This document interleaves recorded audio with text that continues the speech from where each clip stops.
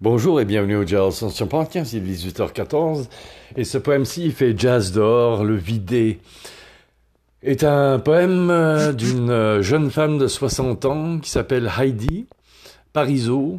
Je lui ai donné l'adresse, c'est l'adresse de ce podcast, c'est la sœur d'un des résidents ici au pavillon Saint-Hubert et voilà, mouvement. Corps qui parle. Léger frétillement du chétif. Psychologie du roman 49-27 printemps. Idée dégoûtante et prise, même pour les plus vicieux.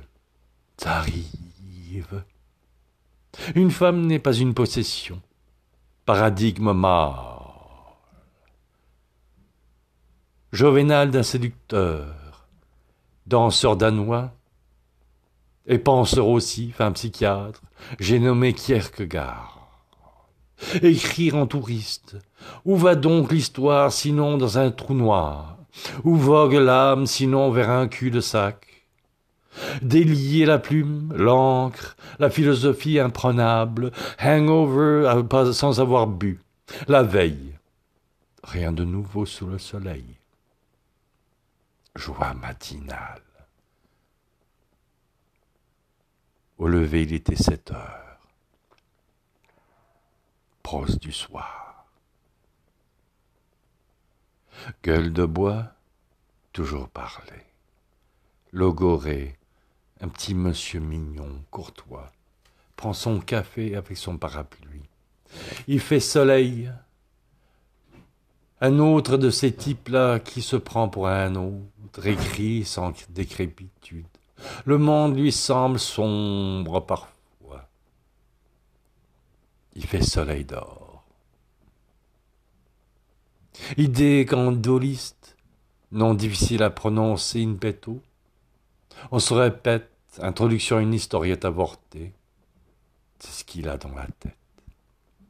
Tu te sens comme un producteur de films porno, blasé.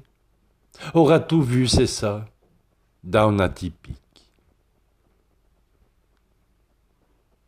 La vie peut-être plus que de la littérature. Déjà vu. Les livres. Tout a-t-il été déjà dit?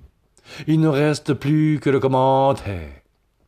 Toujours ce poste mineur, un poète, dont on se fiche de l'existence. Un préposé passe, sans événement, un vrai film suédois. La poutre à tout ce qui se boit. Dimanche matin, c'est à peu près pris ça. Honnêtement, toujours, joujou, la même quête rassasiée.